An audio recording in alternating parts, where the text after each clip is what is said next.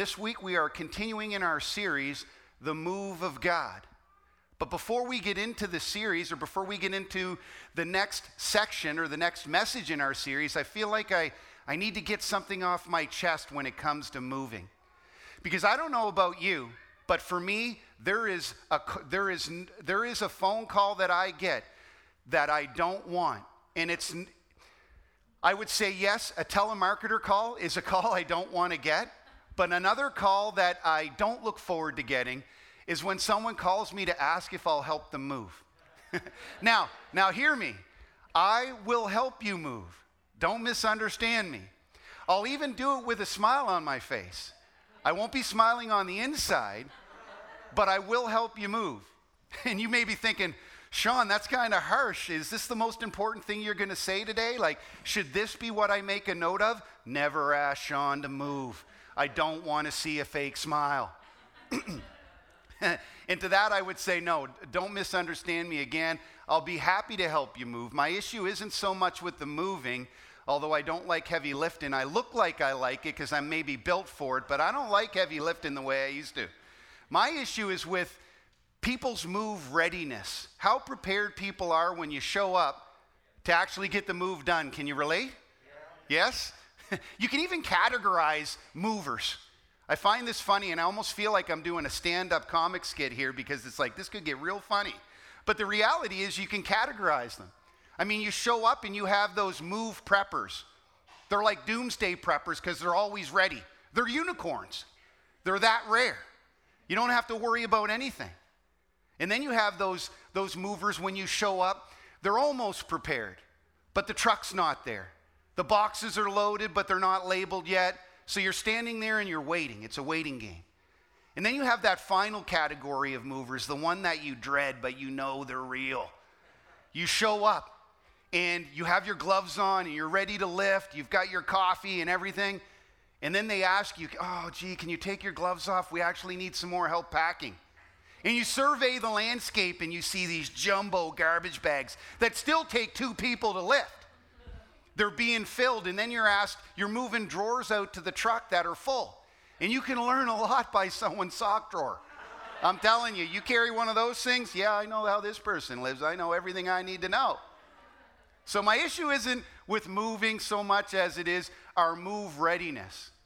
And the reality, church, is today's message, that's not what I want to talk about. I just want to get it off my chest. I'm not here to preach a message on move preparation. We're continuing in our series that is looking at the movement of God, the move of God. And specifically what we're looking at is how we can as believers and how we can as a church position ourselves to best see and experience God move in our midst. Unlike some of the frustrations that we experience when we're helping people move, when it comes to God moving, it's not frustrating. It can be scary, but when God moves, there's a plan and there's a purpose. And when we look at scriptures like 1 Corinthians chapter 14, verse 33, it says, "For God is not a God of confusion, but of peace." And I can't think of a more needed time for peace than when you're going through transition and the kind of transition you experience when we're moving. So that being said, when God moves, there is peace, or there can be peace.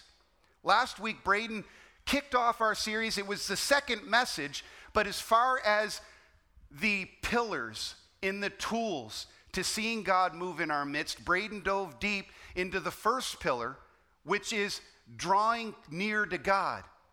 How when we draw near to God, Braden spoke from Scripture, how when we draw near to God, He draws near to us. And then Braden expanded on Scripture and gave us several tools that we as believers and as a body can use to draw near to God. Because when we are close to God, guess what? He's close to us. And guess what else? The enemy flees. Because where God is, the enemy can't be. And when we're preaching Jesus, Satan's gone. So now this week, we're getting into the second pillar. And for me, I feel this is one of the most vital pillars that we can talk about when seeking to position ourselves to see God move. We're specifically looking at the pillar of faith. And why I feel this pillar is so important for us, church, is because without faith, we can't do anything. Without faith, we can't stand, and if we can't stand, we can't see God move. We can't see God move in our midst. But with faith, we stand firm and we have the ability to move as God moves. And this is something that I'm going to talk about and expand on as we get into this message. So the scripture for today's message that's serving as our context verse is found in 2 Corinthians chapter 14, verse 18, and we're going to be able to follow along. It says, "So we fix our eyes not on what is seen, but on what is unseen. Since what is seen is temporary, but what is unseen is eternal." So thinking on faith and what it was that God would want to say through me. Like we sang in that song just before I came up here. God, how do you want to be glorified in my life today? How do you want to be glorified in this body today as we get into this second pillar on faith? I came across this scripture and it jumped right off the page, and for a few reasons. The first being, and the more obvious reason maybe, is that it is the very definition of faith. When we look at faith, by definition, this is what it is. It's not a George Michael song, as much as I like 80s music. And it's not a Bon Jovi song, and I don't like 90s music that much. It is the definition of faith. This is what faith is. And maybe you're a believer, or maybe you're a seeker, or maybe you're online listening today, and a deep dive into faith may be a little bit confusing because you're not maybe really solid or have a firm foundation on what faith is and why it's so vital to a believer and why it's so vital to a church. So in getting into the nitty-gritty, getting into the details of why it's vital and how God uses it, we want to start by solidifying our understanding of what faith is. So this is going to be where we're starting from. So we're going to look at our context verse one more time. Our context verse is found in 2 Corinthians chapter 4, verse 18, and it says, "So we fix our eyes not on what is seen, but what is unseen, on what is unseen. For what is seen is temporary, but what is unseen is eternal." In reading this scripture again, guys, it's the definition of faith, but it's not the first time and the only time we hear it when we're reading in New Testament scripture. Hebrews chapter 11, verse 1 says, "Now faith is the confidence in what we hope for and the assurance about what we do not see." Again, defining faith for us again. The Bible, in reading that scripture verse, there's two things that stand out: confidence and assurance. So for us as believers, what is our confidence? What do we have to be confident in? And what do we have to be assured of? 1 John 5, verse 11 says, and we'll be able to follow along, it says, "And this is the testimony," this is the testimony, church, "that God has given us eternal life. And this life is in his Son." So church, in Christ, we have eternal life. We spend eternal life with God in his kingdom. And like the definition, I can't see eternal life right now. If someone was to say, "Sean, can you take me by the hand and show me eternal life?" I wouldn't be able to do it right now because I'm in the temporal. And from the temporal, I can't show the eternal, but it doesn't mean that it's not there. It's there. Just like the inside of my body, I can't see in it, but I know it's there. And I know there are tools that exist in the medical community to look inside. God gives us tools to look inside the eternal. Just like all those places in the world that I'd love to go to, and I've been to a lot of places, but there's a lot of places that I've never been to that I want to go to, but because I've never been there doesn't mean that they're not there or they don't exist. Just like God's kingdom, I know it's there, and I have full confidence that it's there. Creation itself, Scripture says, is one of the greatest examples of God's creative ability and his power to create. And it didn't stop here in the temporal. It's continued even more so as we anticipate in the eternal. It's here so that we can know and we can believe. So knowing what faith is, the next question we ask as a body is, why is it so important? Why is faith vital? Why does this pillar need to be established, and why does it need to be load-bearing? If you're familiar with building in homes, there are load-bearing beams, and there are load-bearing poles to ensure that the weight is distributed through the house and it's stable and balanced and level. Well, this is a pillar that's like a load-bearing pillar. So where do we get it? And I have great news, church. It can't be found. Sounds like a paradox or something, or we're playing, Sean, you're playing opposites, aren't you? It can't be found, and there's good news. It can't be found, it can't be manufactured, it can't be produced, and it can't be bought. Well, if that's the case, why are you talking about it? The good news, church, is that it is found in Christ. Faith is given. It's not found. And I'm very, very thankful for the fact that it's given. Excuse me. It's a gift, as we read in Ephesians 2, verses 8 through 9. It says, and you can follow along, "For it is by grace you have been saved through faith, and this not from yourselves. It is a gift of God, not by works, so that no one can boast." Boasting is bragging. Faith is a gift that is received, and we receive faith, as it says in Romans chapter 10, verses 7, by hearing. And what are we hearing? We're hearing the word of God. It almost seems too simple. It almost seems too easy. And that's the beauty of God.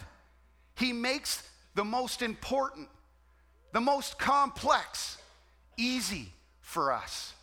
And I'm so thankful, because if it was up to us, if we could produce it, if we could manufacture it, if we could buy it, you know what the problem would be? Just like we read in that verse, those verses from Ephesians, we would boast. We would brag. Pride would kick in. Pride would be there to meet us at the door. Because if we could manufacture it, you know what? I'm going to try and manufacture more than that guy. Or you know what? I can buy more faith than that person. And that's where the danger sets in. So God takes that away. And thankfully and rightfully so, and he gives it as a free gift. So with faith solidified in our mind, church, the next question we look at in helping us understand how God uses faith to position us to see him move and to help us understand why it's so vital. The next thing is to come to this realization of why it's so vital. We know what it is. We know where it's found. Why is it so vital? Why is it so pivotal? Why is it that load-bearing beam, Sean? And the reality is that we need faith to believe that Jesus is who he said he is. We need faith if we're to understand and believe and know and have confidence and assurance that Jesus is first God. Second, he is God who came into creation, his creation, to be an example for how we're to live and to be a living sacrifice, and then to demonstrate his power over what we fear most, which is death, in his resurrection.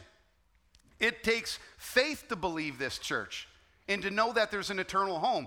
Without faith, we have no starting point.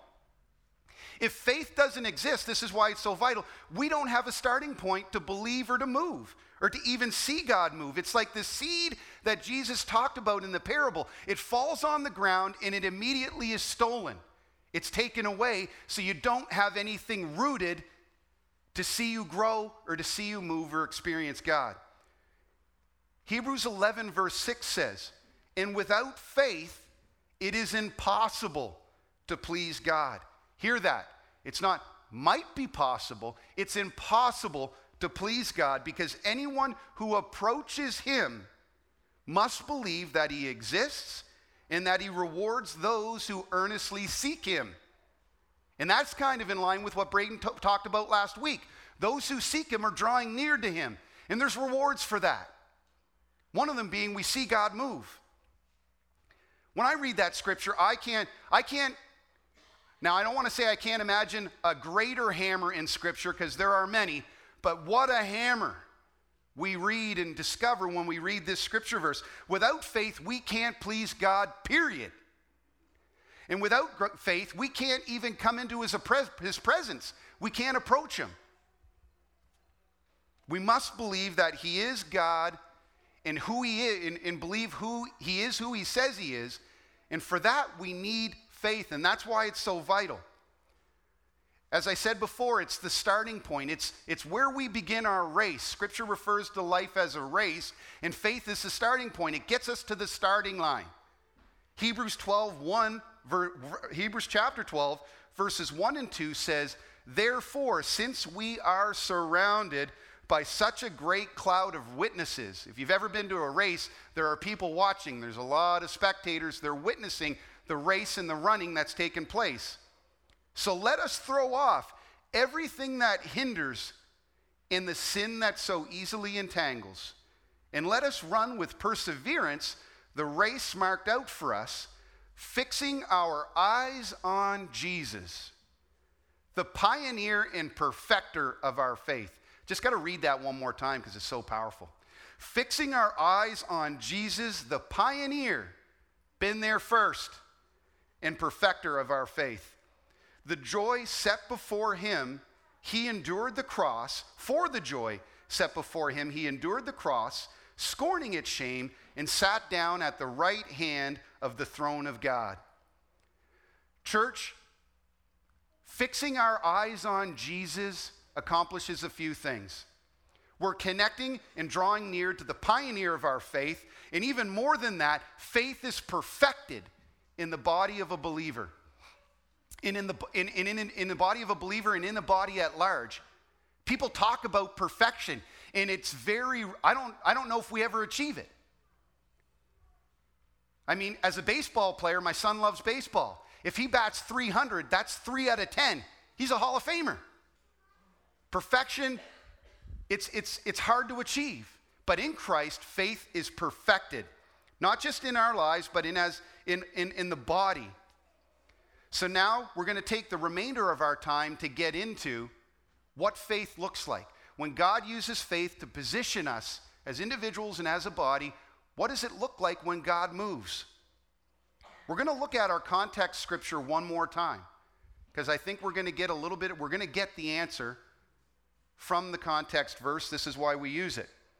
2 Corinthians 4 verse 18 says, "So we fix our eyes on what is seen, we fix our eyes not on what is seen, but on what is unseen. Since what is seen is temporary, but what is unseen is eternal." And the key to seeing God move is found in the end of that verse. It's this focus on not what is seen, but what is unseen. It's the focus on not what is temporal, it's the focus on what is eternal. It's fixing our eyes on Jesus. Because when we fix our eyes on Jesus, when you go to an optometrist, you're going there to ensure your vision is right. And if your vision is off, the purpose of that doctor is to get your vision realigned so that you can see.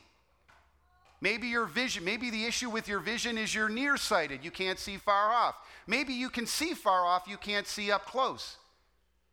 In Christ, we fix our eyes on Jesus so that he aligns our vision so that we are seeing correctly, which reorientates our perspective.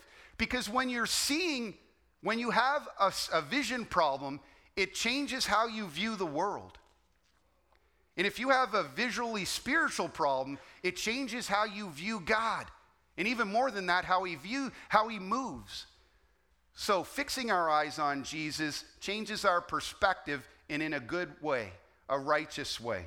It's a complete 180, and when it is aligned right, faith lived out impacts the world in such a way that non-believers and even skeptics can't turn away. They respond. It's impossible to ignore when God moves in the life of an individual, and in particular an individual who was against God but now is for God. And even more so in the body of a believer who maybe was going in a direction that God wasn't willing them to go, but then they realign, they focus on Jesus, and they're going in the right direction, and boom, things start happening, and people can't ignore it. What does this look like? What are people responding to? We get a great example of this found in Acts chapter 4, verse 13. We read, when they saw the boldness of Peter and John, two apostles of Christ, and realized that they were unschooled, ordinary men, they marveled and took note that these men had been with Jesus. In this we see faith in action, church, and for several reasons. Here we have John and Peter described as ordinary men. They were nobodies, and they were recognized as nobodies. And here they are standing before the religious elite. They're standing before the very people who sentenced Jesus to be crucified to kill the faith. And here are these men standing before them, and what do we see? How do we see faith in action?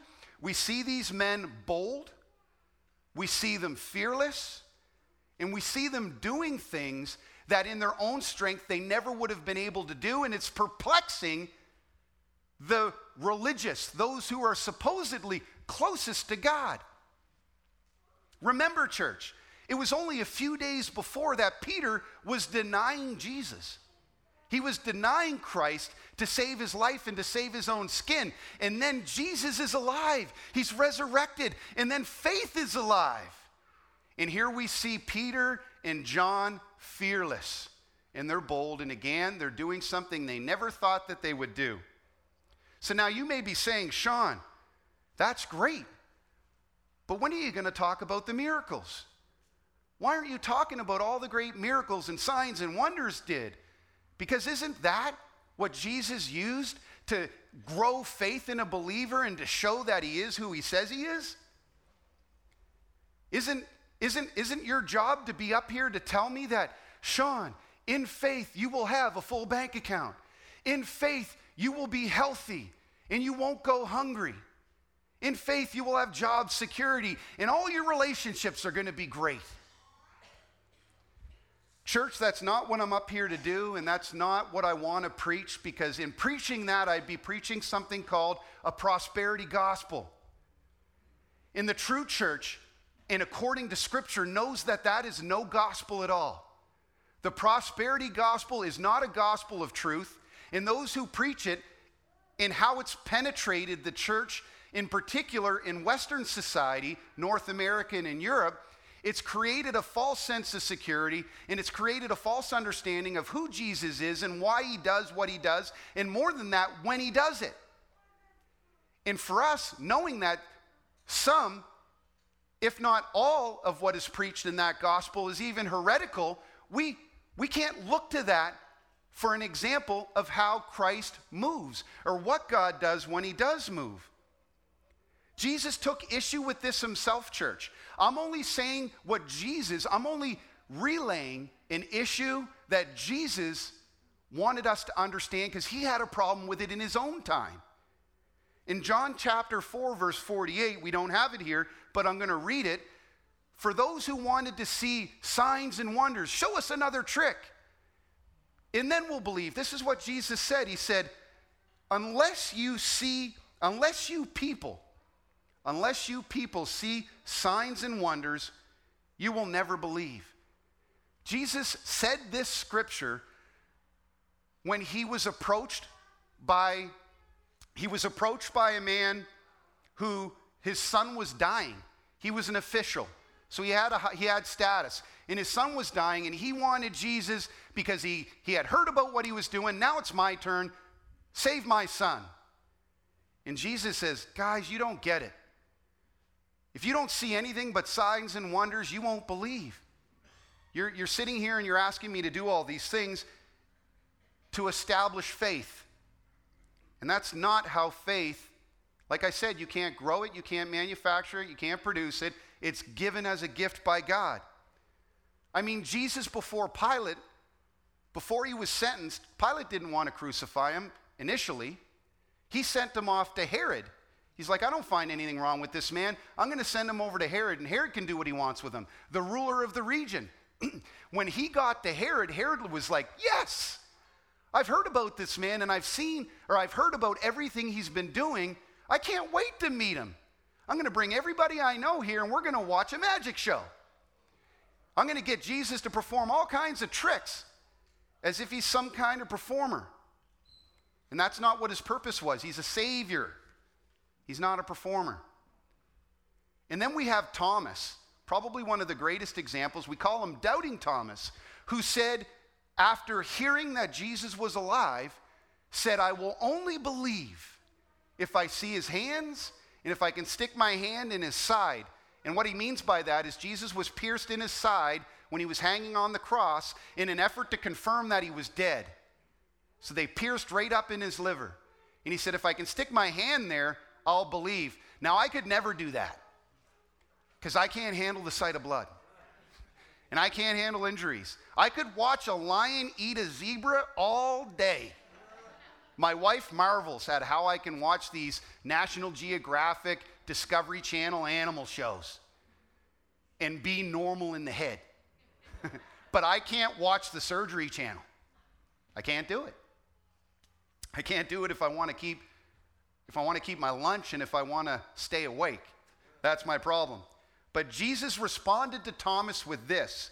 In John chapter 20, verse 29, he said, then Jesus told him specifically, because you have seen, you have believed. Blessed are those who have not seen, but yet believe. Remember, church, I told you that there were multiple examples of how faith is defined according to Scripture?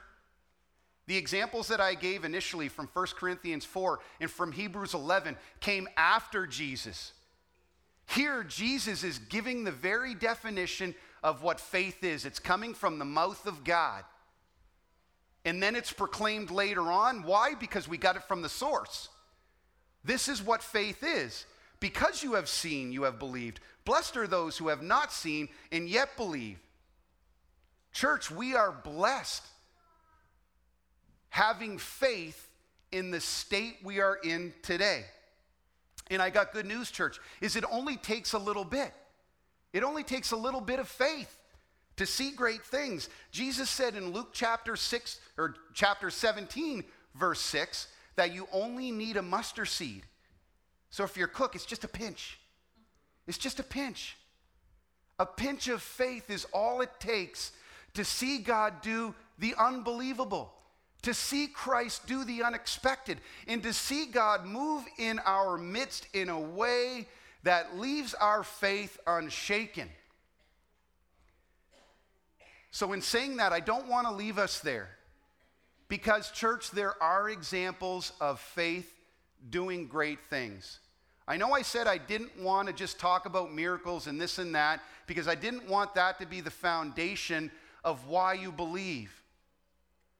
The foundation of faith is found only in Christ, but there are great examples of how God used faith to position his people to do and see great things. And one of the greatest examples we have is in a long section of Scripture found in Hebrews chapter 11. Hebrews chapter 11, verses 3 through 40. It's a long section of Scripture, but it'll give value to us in going through every bit of it, because, again, we will see faith. We will see faith according to God and according to his word, not according to our will and our way. So we'll go through it together.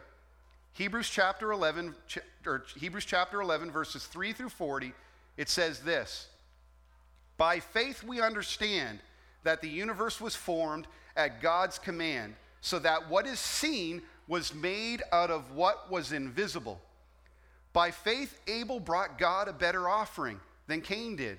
By faith he was commended as righteous when God spoke well of his offering. And by faith Abel still speaks, even though he is dead. By faith Enoch was taken from this life, so that he did not experience death. He could not be found because God had taken him away. For before he was taken, he was commended as one who pleased God. And remember how we please God? We please God with faith. And without faith, it's impossible to please God, because anyone who comes to him must believe that he exists and that he rewards those who earnestly seek him. By faith, Noah, warned about things not yet seen, in holy fear built an ark to save his family, at a time when there was never any rain seen before. By faith, he condemned the world and became heir of the righteousness that is in keeping with the faith. By faith, Abraham, when called to God, took a place he would later receive as his inheritance, obeyed and went, even though he did not know where he was going. I love that. My wife tells me I don't know where I'm going all the time. I try to tell her I do. By faith, he made his home in the promised land, like a stranger in a foreign country. He lived in tents, as did Isaac and Jacob, who were heirs with him of the same promise, for he was looking forward to the city with foundations, whose architect and builder is God, that eternal place. And by faith, even Sarah, who was past childbearing age, was enabled to bear children because she considered him faithful who had made the promise. And so from this one man, and he is as good as dead, came descendants as numerous as the stars in the sky and as countless as the sand on the seashore. All these people were living by faith when they died. They did not receive the things promised. They only saw them and welcomed them from a distance, admitting that they were foreigners and strangers on earth. People who say such things show that they are looking for a country not their own. If they had been thinking of their own country they had left, they would have had the opportunity to return. Instead, they were longing for a better country, a heavenly one. Therefore, God is not ashamed to be called their God, for he has prepared a city for them. By faith, Abraham, when God tested him, offered Isaac as a sacrifice. He who had embraced the promises was about to sacrifice his one and only son, even though God had said to him, "It is through Isaac that your offspring will be reckoned." His son hadn't had any children yet, and he's going to offer him as a sacrifice. Abraham reasoned that God could even raise the dead, and so, in a manner of speaking, he did receive Isaac back from death. By faith, Isaac blessed Jacob and Esau in regards to their future. By faith, Jacob, when he was dying, blessed each of Joseph's sons and worshiped as he leaned on top of his staff. By faith, Joseph, when his end was near, spoke about the exodus of the Israelites from Egypt and gave instructions concerning the burial of his bones. By faith, Moses' parents hid him for 3 months after he was born because they saw he was no ordinary child and they were not afraid of the king's edict. Faith eliminated fear. By faith, Moses, when he had grown up, refused to be known as the son of Pharaoh's daughter. He chose to be mistreated along with the people of God rather than to enjoy the fleeting pleasures of sin. He regarded disgrace for the sake of Christ as a greater value than the treasures of Egypt because he was looking ahead to his reward. By faith, he left Egypt, not fearing the king's anger. He persevered because he saw him who is invisible. By faith, he kept the Passover and the application of blood so that the destroyer, who is Satan, of the firstborn would not touch the firstborn of Israel. By faith, and I appreciate your patience, church, because we are going through this. It's so important. By faith, the people passed through the Red Sea as on dry land, but when the Egyptians tried to do so, they were drowned. By faith, the walls of Jericho fell, and the army had marched around them for 7 days. By faith, the prostitute Rahab, because she welcomed the spies, was not killed with those who were disobedient. And I love how it finishes. We're coming to the end of this long section of Scripture, and I love how the writer finishes it. And what more shall we say? I do not have time to tell about Gideon, Barak, Samson, Jephthah, about David and Samuel and the prophets who through faith conquered kingdoms, administered justice, and gained what was promised, who shut the mouths of lions, quenched the fury of the flames, and escaped the edge of the sword, whose weakness was turned to strength, and who became powerful in battle and routed foreign armies. Women received back their dead, raised to life again. There were others who were tortured. And this is where it gets to. We're not preaching a prosperity gospel. Faith establishes us and preserves us for the eternal. There were others who were tortured, refusing to be released so that they may gain an even greater resurrection. Some faced jeers and floggings, and even chains and imprisonment. They were put to death by stoning. They were sawed in two. Wow. They were killed by the sword. They went about in sheepskins and goatskins, destitute, persecuted, and mistreated. The world was not worthy of them. They wandered in deserts and mountains, living in caves and in holes in the ground. These were all commended for their faith, yet none of them received what had been promised, since God had planned something better for us, so that only together with us would they be made perfect. So remember what we learned about faith and the author and perfecter of our faith.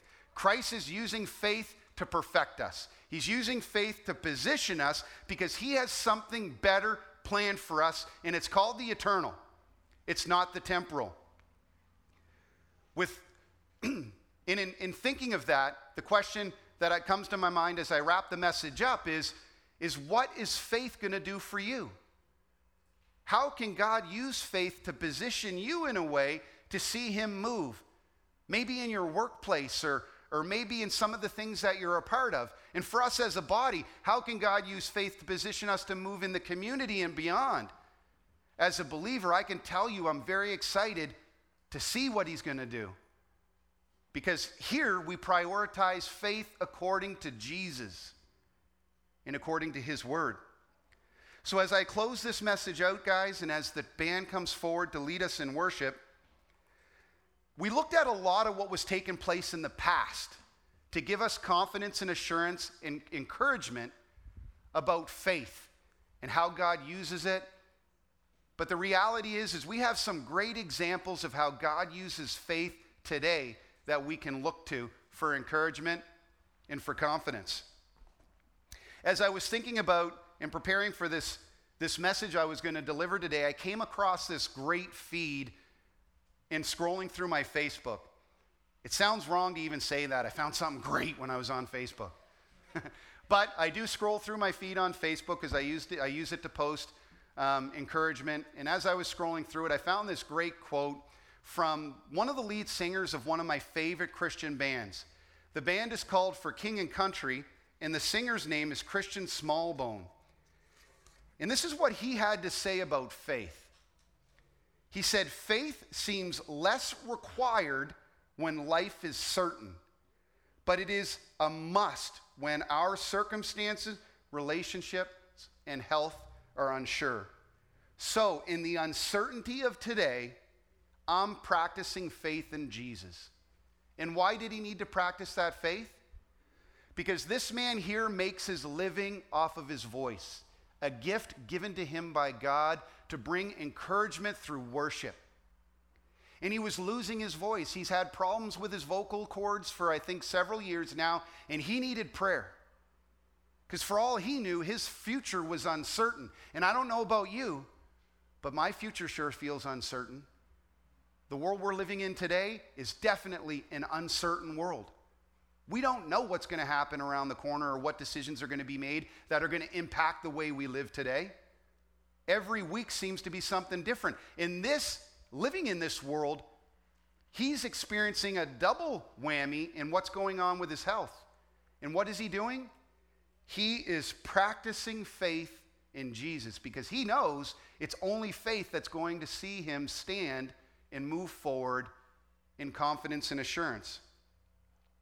Another great example, church, and you know what? Matter of fact, we'll do this. We'll do this. Let's just take a second and look around you. Let's just take a second, not a minute, maybe 2 or 3 seconds. Look around you.